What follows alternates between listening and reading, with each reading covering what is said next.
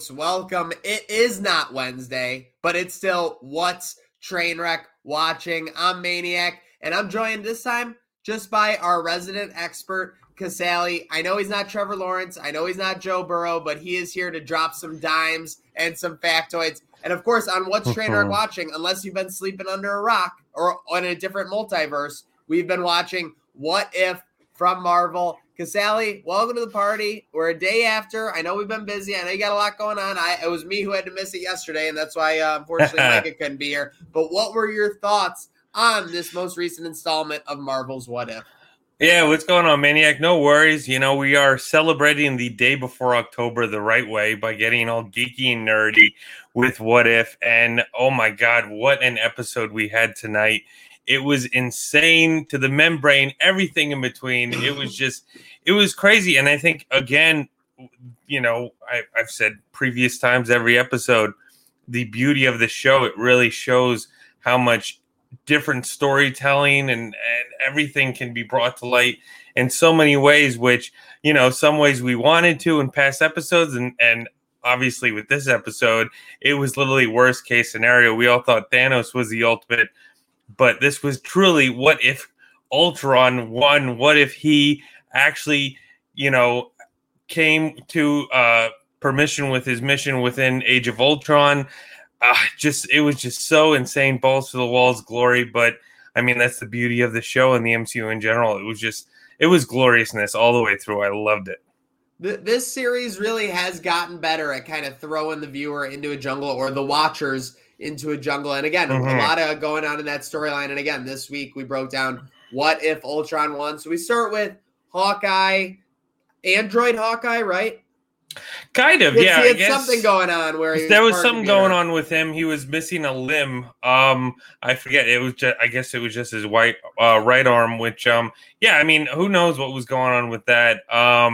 You know, because this was also them during. I guess it was still during the Age of Ultron era, so it was like way before, you know, when he got all dark and stuff with the Endgame era. But yeah, I mean, there was something going on with that. You know, it was kind of tricky to see, you know, still something different. But I guess that's also the beauty of the show, is we don't know where it truly began.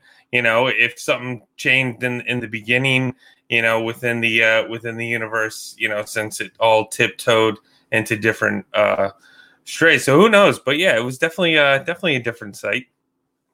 Definitely was. So we have Vision Ultron or Ultra Vision. I don't know what you want to call these, but he's running around. He's got the Mind Stone. He's got his army. He's got his sentient army. And out of nowhere comes the Mad Titan Thanos. So we start in the Age of Ultron era, but we weren't that far off from 2018, 2019, and Thanos arriving.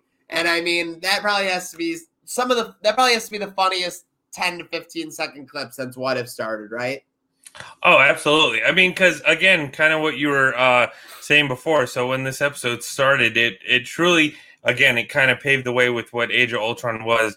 But, you know, the biggest thing that happened with Ultron was he was trying to make a sentient body, you know, that was Vision. And luckily in the movies, the Avengers, you know, got a hold of it and made him, you know, Vision. They put Jarvis in Vision, all that stuff. Pretty much this whole episode was dedicated in the fact that what if he, you know, got the hands of Vision, and that's what you know, completely, you know, set the universe awry, that Ultron had Vision under his control. And I mean, kind of what appeared to what you were bringing up, Maniac.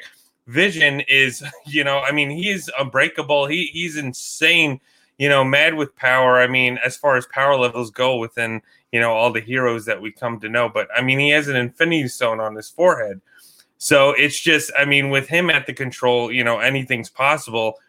And yeah, we got to see Thanos show up. You know, we got to see him pop up, and you know, because obviously he's the one who took over. However, once you looked at Vision, you know, this was the Vision that we hoped to got, that we were able to have in Infinity War. But you know, he was just going through a lot at the time, and yeah, he completely decimated Thanos. He split him in half.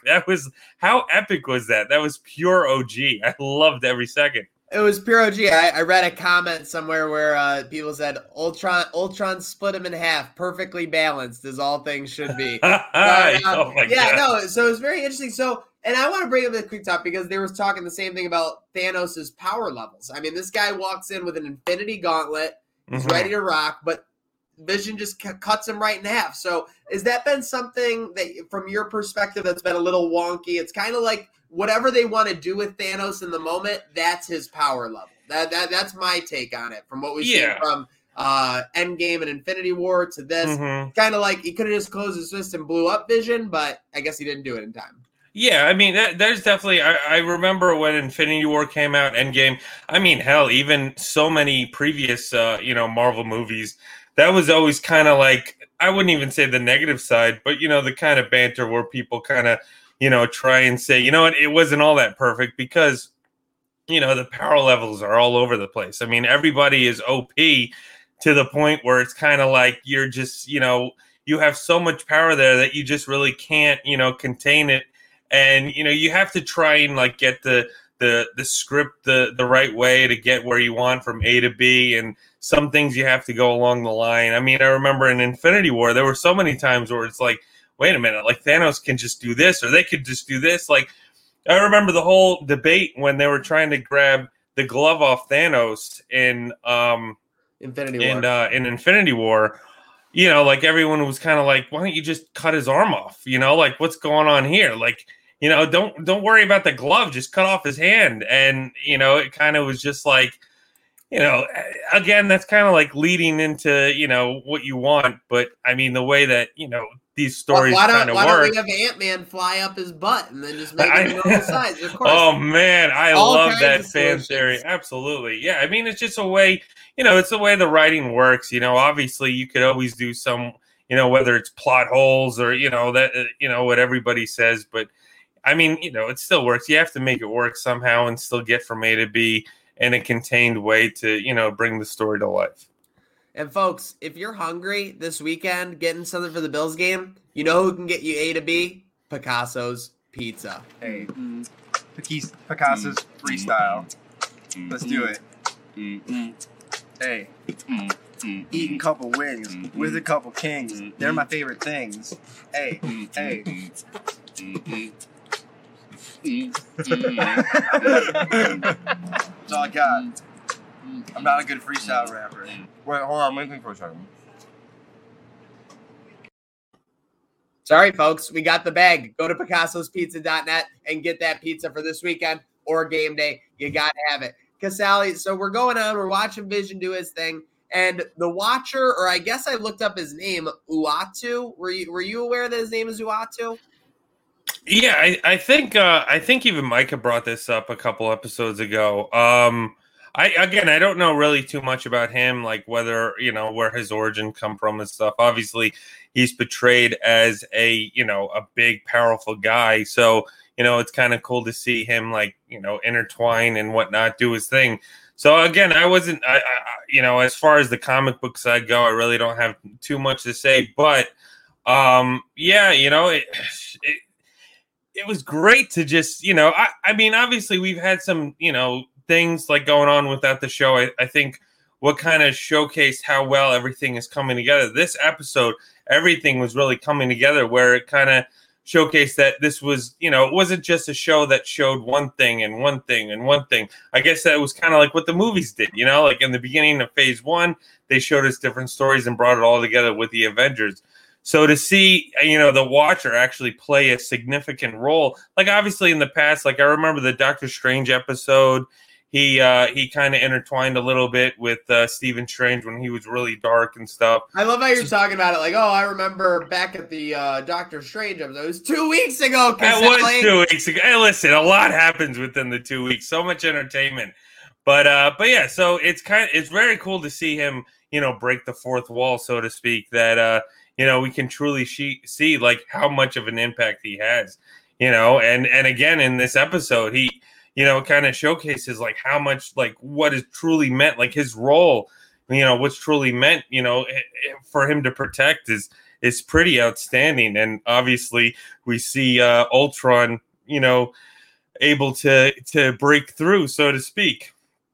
Yeah, So no, absolutely. And so we see him able to break through. So we see Ultron Vision kind of just basking in all that he's able to do. You got the Watcher, Uatu, just narrating as it goes along. And Ultron kind of just does, or Ultra Vision just kind of like looks at him like, who's that talking? And all of a sudden, it's like, we're the Watcher and we're worried. The Watcher's worried. And this is the first time really where something from a previous What If episode has factored into a new What If episode, right?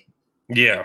Because we saw the end of episode 7, we saw Ultravision come like kind of into the picture. And but we still didn't even know what was going on. Agreed. He was already conquering that universe. Now we're seeing him looking at him from another perspective as he begins that conquering. So it's very interesting. And out of nowhere, Casali, the Watcher's got some moves.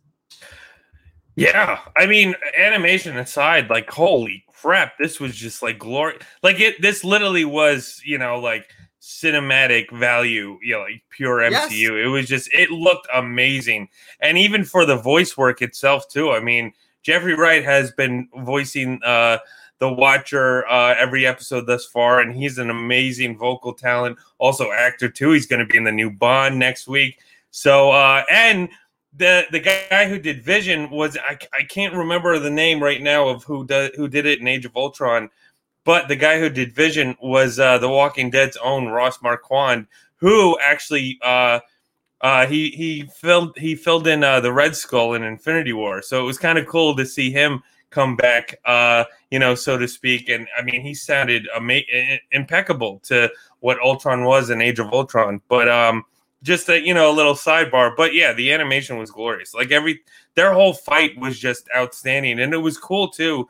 It really kind of showcased the power also as the Watcher. Like even though Ultron had the stones, had all this power, he still couldn't bring down the Watcher. Like it really showcased like how important of a character he was. So that was really cool to see. We talk about it a lot on this show, but the Watcher is definitely OP, a multiversal being for sure. Mm-hmm. And then meanwhile, you got Natalia, and Clint, and they're teaming up with Arnim Zola to track down Ultravision. Yeah, right. Unbelievable. Like, I mean, so this was cool too because she said it in the beginning that the first time they witnessed Zola in the computer was when they went to the army camp in Jersey that got destroyed in Captain America: The Winter Soldier. So they go to Siberia, where it was the place where the Winter Soldier was born in Civil War, like the place where Tony and Cap and Winter Soldier fought at the end of Civil War. They went back to that place, which was just so cool to see. And have try and get the help of Zola. I mean, look, Zola's a guy on the computer. Like he can't really do, like obviously he did. Hello, he Joseph. helped. He helped. Yeah, he helped. Bring down Shield and really harness the virus of Hydra within the MCU, beginning with Winter Soldier thus far, really beginning with like Agents of Shield, whatnot. So.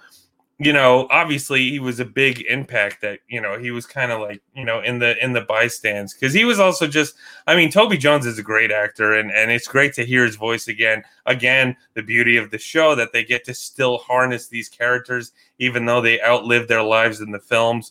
So, it was always great to see Zola back. But again, it's, they're trying to take down Skynet, it's Judgment Day. They're trying to, fight this being. So obviously computer versus computer. What else do you got? So it was kind of cool to see him go down this road. No doubt about it. And then you get down and you got Vision battling the Watcher. They're knocking each other through dimensions. You're taking out Asgard. You're taking out Ego and all this stuff. And it ends up Ultravision kind of gets the best of them. Yeah. It just was like they were just going through so much. Again, like what you were just talking about the fight. That he realized, like, because the Watcher's important lesson that he was trying to think is he can't intervene with the timelines. That's why he was always in the background and stuff. When they went in the it was funny. They went into that like computer room to try and get the files, and they were dropping like Raiders of the Lost Ark quotes and stuff like that, which just made me smile. But yeah, and like they were trying to get like the files to try and even find what Zola was. And, like he was just saying, like he couldn't intervene, like he couldn't, say anything. But, kind of just, I mean, obviously he had to put his foot down, because this is like this is a huge deal, breaking the multiverse. Again, a topic that we still have no idea what to expect, because we haven't even gotten to the movie side yet. So it's just crazy to see, the impact that this is really becoming for this show and the MCU as a whole. And as we go down to the tail end here on What's Trainwreck Watching, thank you for tuning in on Thursday night. We got football coming up, but first we're getting into the red zone.